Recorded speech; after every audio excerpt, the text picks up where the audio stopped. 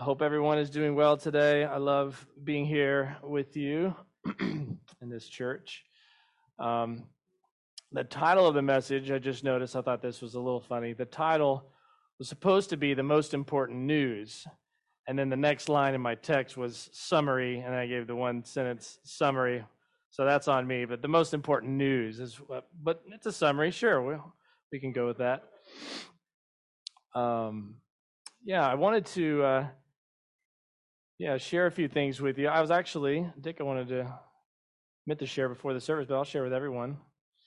I was with someone yesterday that Pastor Dick had some influence on.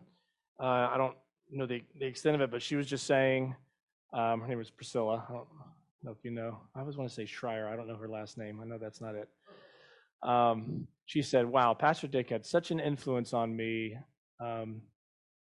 He really shifted my paradigms, and she wouldn't be doing what she's doing now if it weren't for your influence. And so we were in a room yesterday with a few other leaders and all over kind of Metro New York, and we were just dreaming together what would it look like for us to help others just start churches throughout the Metro New York area. And it was a really exciting thing to be a part of. So yeah, just love to see this church's influence continue to go forward.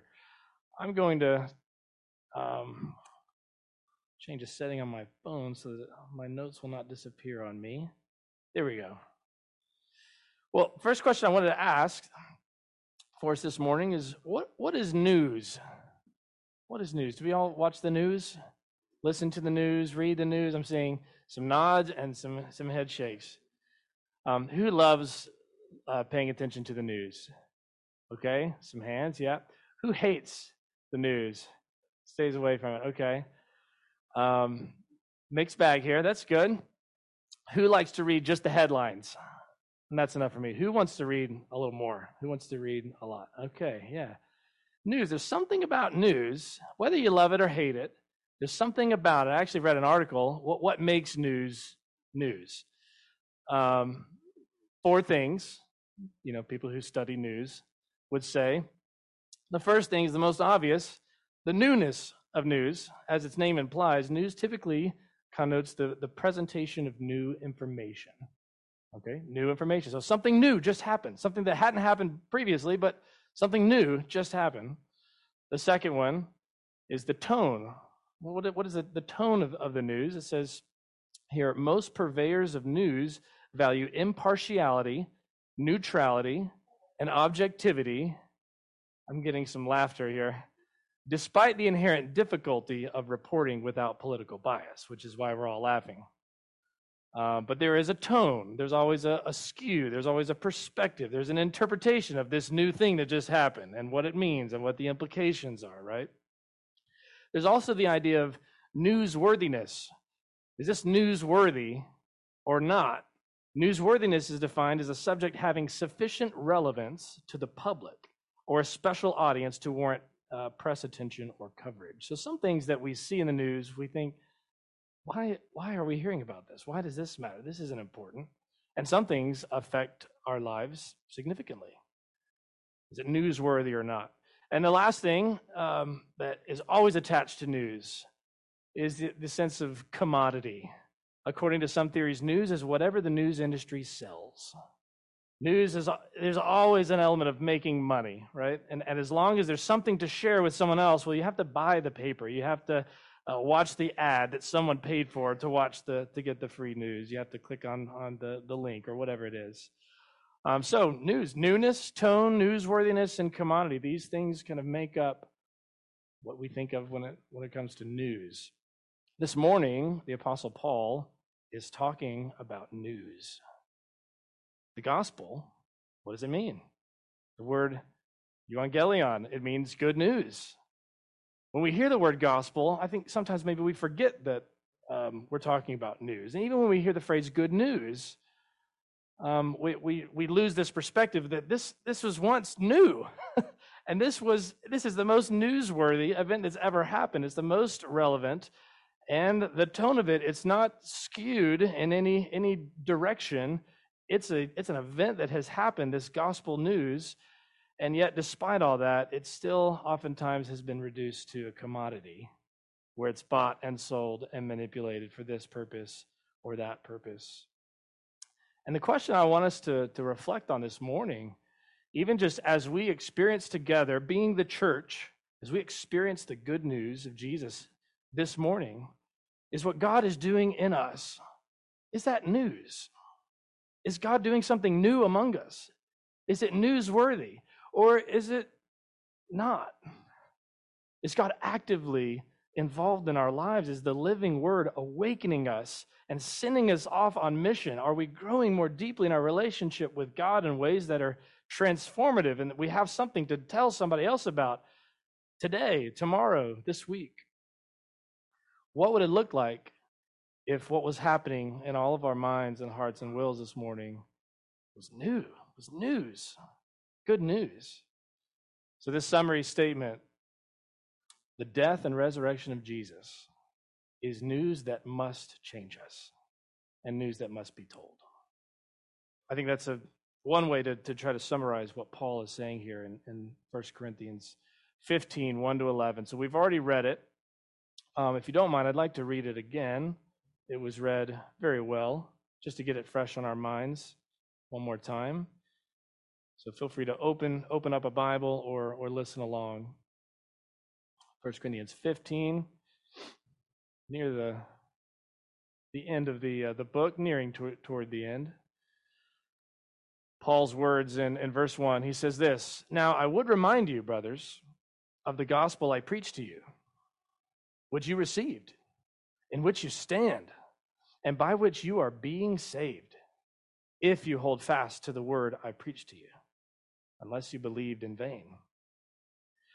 For I delivered to you as of first importance what I also received, that Christ died for our sins in accordance with the Scriptures, that he was buried, that he was raised on the third day in accordance with the Scriptures, and that he appeared to Cephas, then to the 12, then he appeared to more than 500 brothers at one time, most of whom are still alive, though some have fallen asleep. Then he appeared to James, then to all the apostles. Last of all, as to one untimely born, he appeared also to me.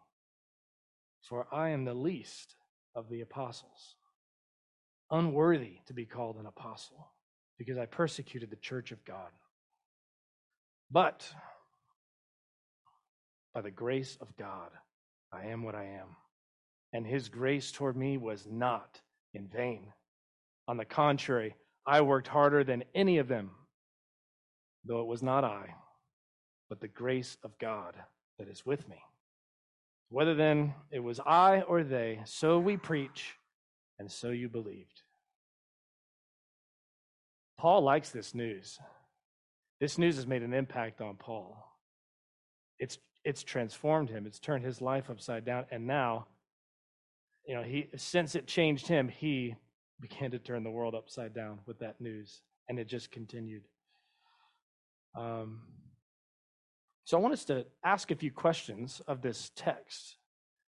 When I read the first part of verse 1, it says, "Now I would remind you, brothers, of the gospel I preached to you." The question that comes to my mind is, are you telling others this news? Am I telling? The first question is, am I telling? But are we telling? Are disciples telling others of this good news? Because that's what Paul is doing right here. He says, "Now I would remind you, brothers." Now he's reminding the brothers of the good news. Do you think disciples of Jesus need to hear the good news again and again? We forget, don't we? We'll probably forget everything I'm going to say in the next 20 minutes. By next week, I might remember a little more because I spent some time teaching it. So those who teach you remember a little more, but just listening, it's hard to keep it all in. We need the reminder. We need the reminder constantly. So Paul is saying, "Now I would remind you, brothers." Even this morning, Barbara stepped away. She was telling me, she said, "You're the first person I'm talking to about this morning." She was struck by a verse in 1 John that said, "This is love, not that we loved God, but that God loved us." And she was just reflecting on the fact that we often emphasize how much we love God and the things that we ought to be doing. But John is telling us The real love is what God has done for us. And I was just thinking about all the songs we just sang. They're all about who God is and what God has done for us. A little bit in Lord, I lift your name on high. I love to sing your praises. I love, Lord, I lift your name on high. But then the chorus, you came from heaven to earth. This is why we're lifting his name on high. So now I would remind you, brothers, we need that reminder. I needed that reminder from Barbara this morning. I want to do things for God, and I need to be still and receive. It's just easy for me to just slip back into just forgetting this gospel that I have earned nothing of my salvation. I cannot continue to earn God's favor. So we all need that reminder. Then he goes on, of the gospel I preach to you. Now there was a time where the church of Corinth were not followers of Jesus. And this word came to them. Paul became a spiritual father to this whole group of people, these disciples who were there. And there was one time when they needed the good news, not just to edify them and encourage them and sanctify them. They needed that good news to transform their life for the first time, to be transferred from the kingdom of darkness to the kingdom of light. Others need salvation. Christians need reminders, and others need salvation. So whoever you're talking to, if they're a human being, we need to tell them the good news. We need to either remind them or tell them maybe for the first time, maybe for the 100th time, the good news of Jesus. Can you think of any people in the Old Testament or the New Testament who kept telling of the good news of God? Any example? Just throw out some names. They couldn't be silenced. They kept telling about what God had done for them. Jesus. Get the easy answer out of the way. Woman at the well.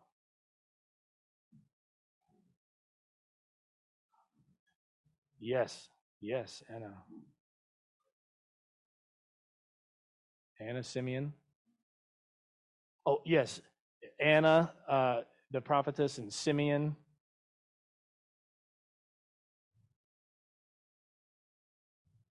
Paul. John the Baptist. Stephen. Peter. Are you seeing a pattern? Philip. You could if you see a name in the Bible, they're often telling about the good news of Jesus. In fact, the disciples said a nice summary statement in Acts. I think it's in chapter 4. We cannot stop speaking about the things we've seen and heard. We cannot stop. Yeah, I have a friend that I've been kind of mentoring. He has a few other. He's not a part of our house church, but I do have a role in his life and influence in his life. And he just recently shared that he's become a Christian universalist, and I don't think that's very Christian. I prefer to call it a universalist. Where he's of the opinion now where, yes, when you die, those who do not believe in Jesus will go to hell, but that experience in hell will be temporary, and then eventually everyone will change their mind and follow Jesus and go to heaven. And I've just been struck by Paul's words. Christians need reminders. Now I would remind you, brothers, this first word that Paul opens, chapter 15. My friend, he needs this reminder, and his relationship with the word has drifted, and other voices, other podcasts, and YouTube videos have been filling his mind with other ideas. And Paul's words have been a stark reminder to me. Now, I would remind you, brothers, we all need the reminder, because there are a lot of voices saying a lot of things, pulling us into a lot of different directions. Another example comes to mind. A friend of mine, his name is Buck. I met him. I can't remember if I've shared some of these stories here in the past, so forgive me if it's review, but I was with Buck. Long story short, maybe 9 months after I just shared the gospel with him on the street, he calls me, says, Chad, God has changed my life. We've got to get together. And we've been doing that. Long story short, he's joined our church. He was a backslidden Christian for many years. So I think he was a follower of Jesus when I met him, but had been running from God. And anyway, God had brought him back in the meantime. And now this guy, Buck, I think he's 72. He is the boldest guy I've ever met. He uses the phrase "bold as a lion," and he likes to serve the truth up raw and cold. What does he say? A reality sandwich served up raw and cold, or something like that. And so I'm often trying to, calm him down a little sometimes, and let's be full of grace and truth. But we were walking by a park one day, and God put a retirement center on our mind, and we said, "Hey, let's go in there and ask if we could start a Bible study there." Long story short, we were there. We've had a few Bible studies there. 25 people came the first time. 30 people came the second time, and Buck cannot be stopped. He has been unleashed on this retirement community. There's 200 and so residents there. And every week we just stop by just to try to encourage and pray for people. And the man is such an evangelist. So when Paul says, "Now I would remind you, brothers, of the gospel I preached to you," I think of Buck. He's constantly preaching the gospel to those who haven't heard and who need that gospel in their lives. So the question for us is, are you telling others this good news?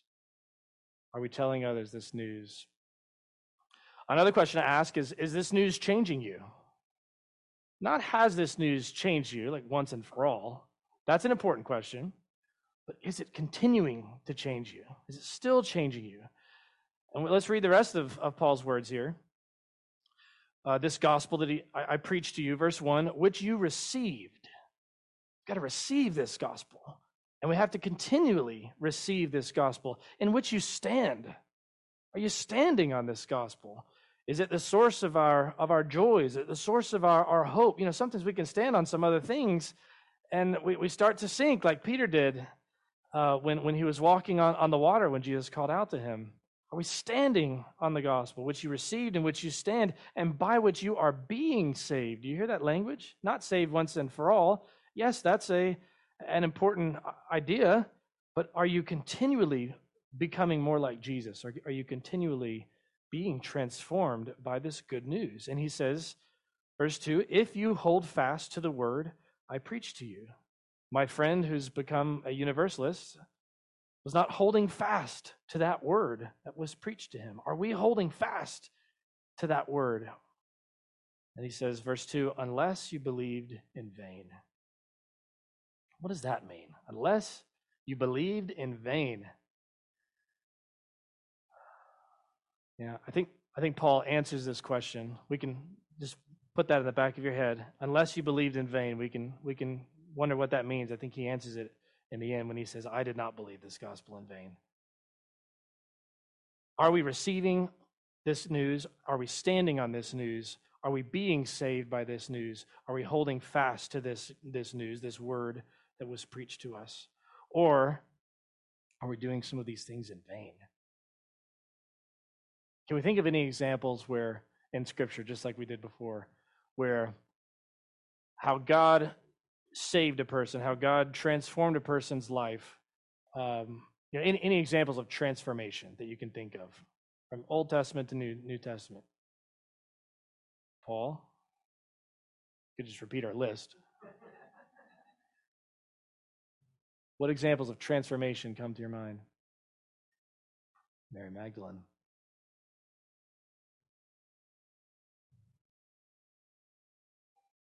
King Nebuchadnezzar. Zacchaeus. Who else? Pentecost, yes. Yes. Yes. Walking out with grave cloths on you, that's transformation. Yes.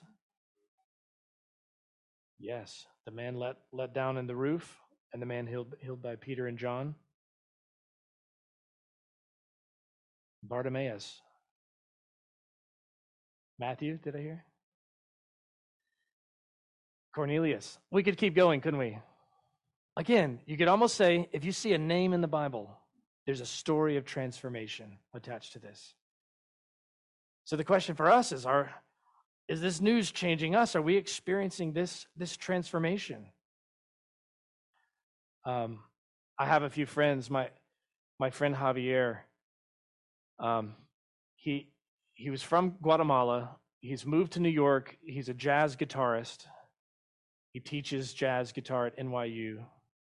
My friend Ed, who's a part of another house church in our network of house churches, baptized him, I don't know, 6 months ago, maybe less, not a long time. And Javier, I don't know that I've seen such transformation in a person. He humbles us every day. There's a few people in our church who have been like paid professional ministers of various roles in churches over the years who know a lot of scripture and just very just like skilled and trained and professional. And Javier just like keeps putting us all to shame every week with his obedience, with his love for God, with his simplicity, with his passion. It is so humbling to see. And in the last few months, he met a friend who was living on the street, and he didn't patronize him. He wasn't condescending to him. He didn't treat him like a project and give him some money and move on. He sat down with him and treated him like a human and got to know him. And long story short, this man was baptized. This man is now living in Javier's apartment. Javier had a pretty small room, and he's moved in with his aunt so this man could live in his room. This man now has a job, now paying rent off the streets. That's a rare story. Transformation.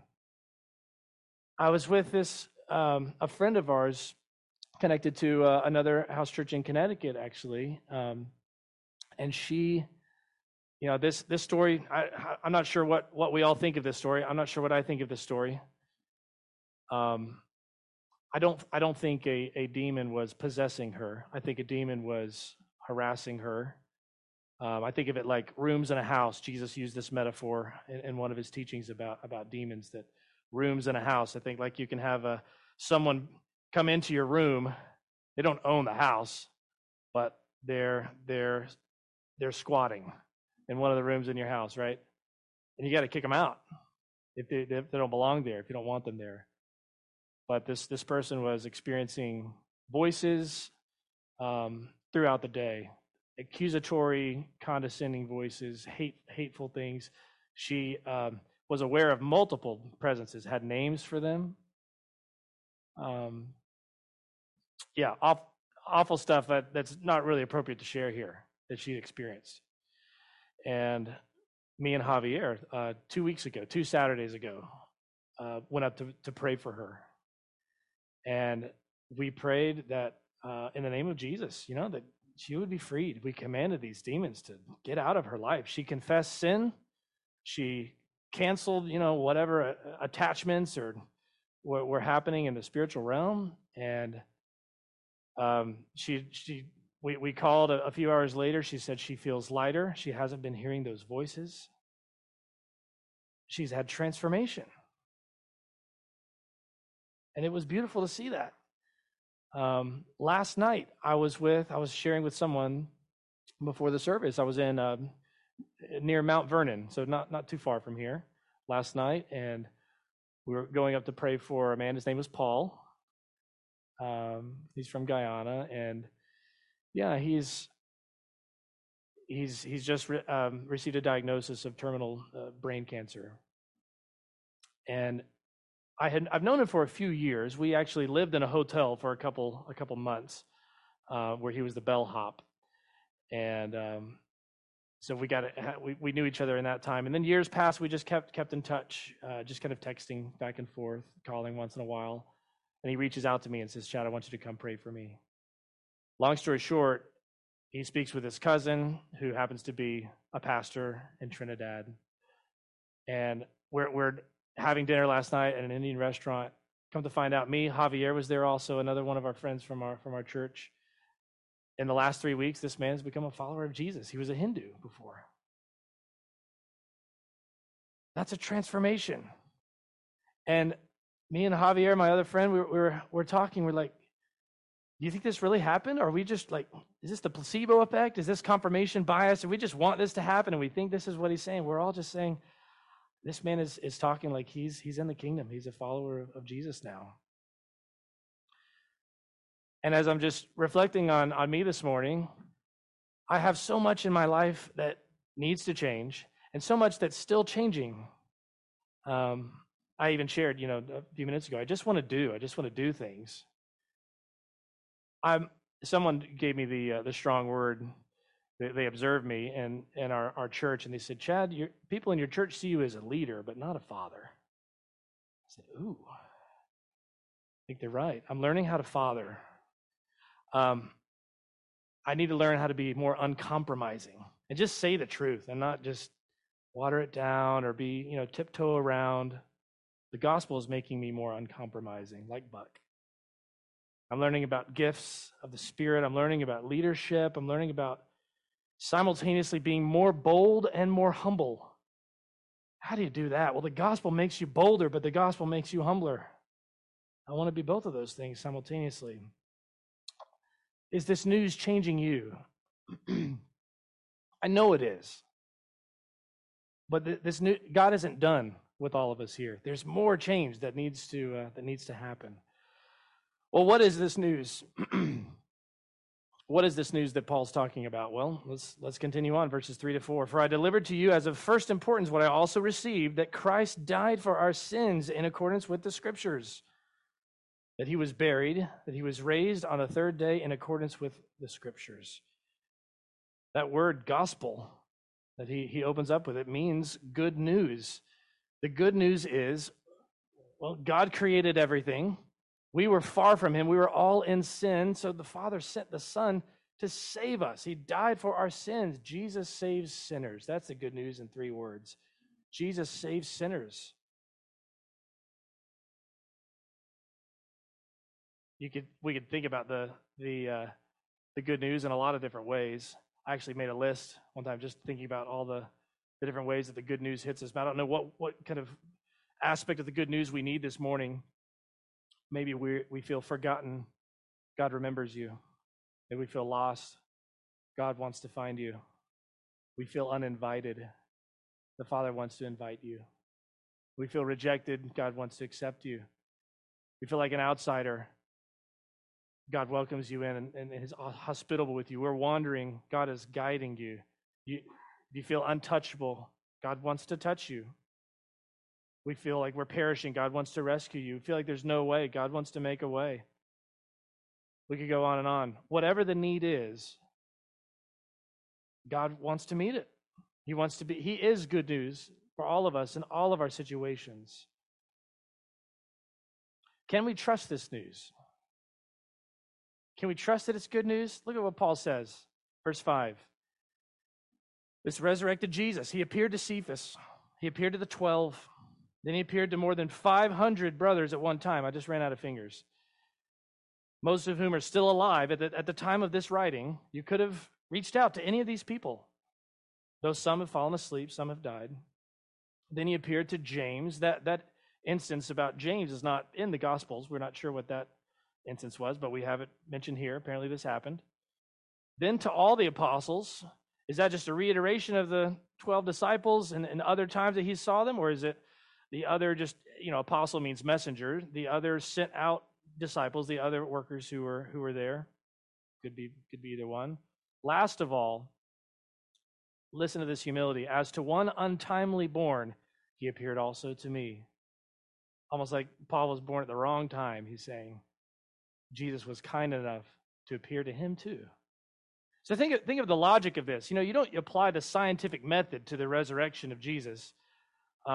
It's not observable. It's not repeatable. You can't put it in a beaker. We need a chemistry teacher to explain more about this.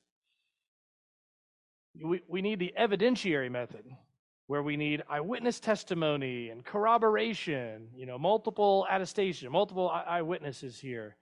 And they're all kind of saying the same thing. And that's exactly what we have in the Gospels. And we have enemies existing at this time who had the means and the motive to discredit this, and they couldn't because of all these eyewitnesses. They said, we saw it. These other people said, well, we saw it too. 500 people at one time, 500 people at the same time don't have the same hallucination or the same, whatever your other theory is to explain this away. This is eyewitness testimony. Can you trust this news? Yes. This is not some biased news that can't be trusted, okay? This is eyewitness testimony. It's the most reliable ancient news that we have. And this news changed Paul. I would say I saved the best for last in the end of the message, but we're just following along Paul's words. Paul says, think about his transformation. For I am the least of the apostles, unworthy to be called an apostle because I persecuted the church of God. I just want to zoom in a little bit. There's 5 places throughout the New Testament where Paul refers to himself. He does it in more places, but I just want to track along this timeline. To the book of Galatians, which was written around 48 AD, okay? Remember that. Paul refers to himself as an apostle. Paul, an apostle, not from men, nor through man, but through Jesus Christ and God the Father who raised him from the dead, okay? A few years go by. Now we're 56 AD. That's where we are in this verse.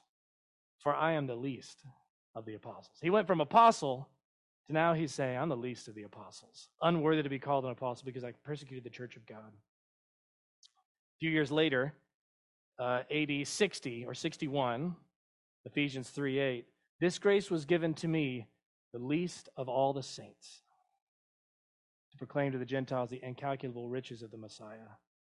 Now he's not even referring to himself as an apostle. He is, and he knows he is. But do you see the humility?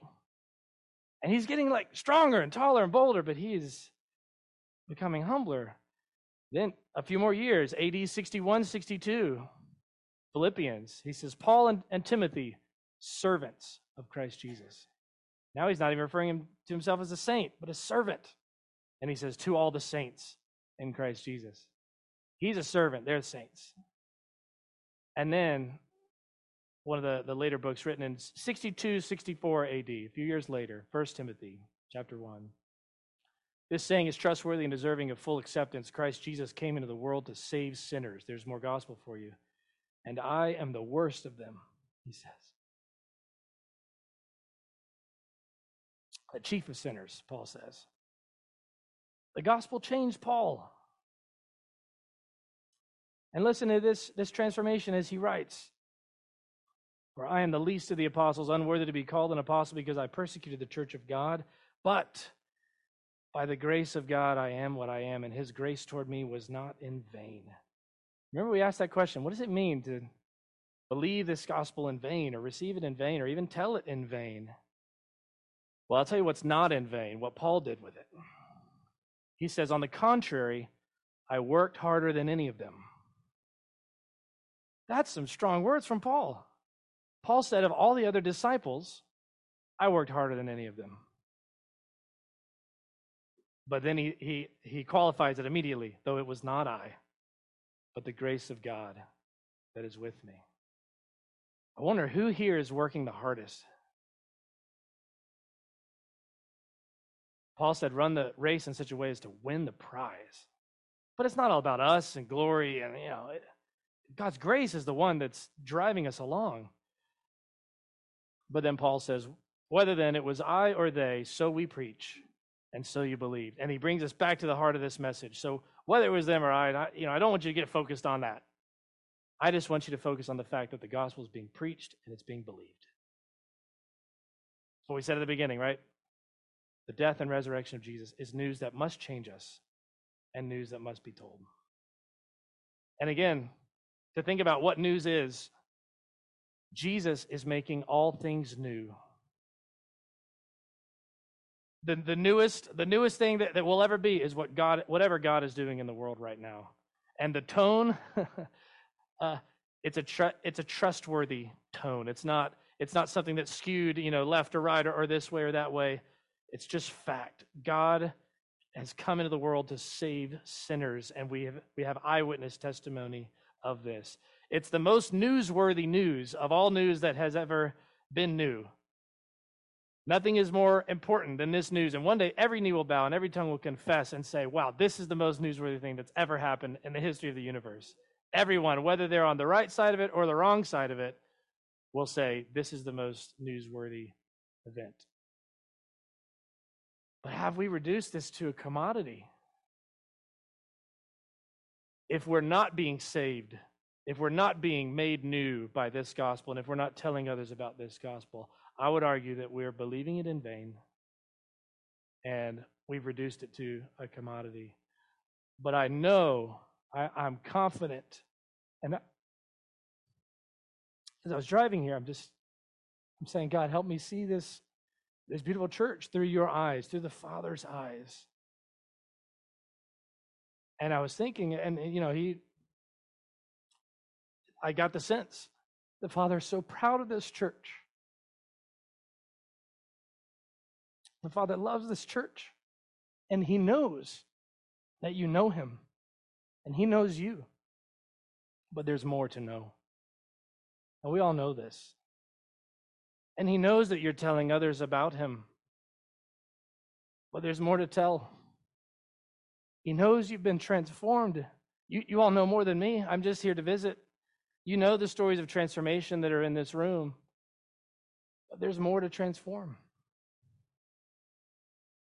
So let me pray for us, and we'll move on to the next part of the service. Father, we thank you for this most important news. Where would we be without it? Where would we be without you? You are this news. You are good news for us. Would you change us more and more? And would you help us tell others about what you're doing in our life? In Jesus' name, amen.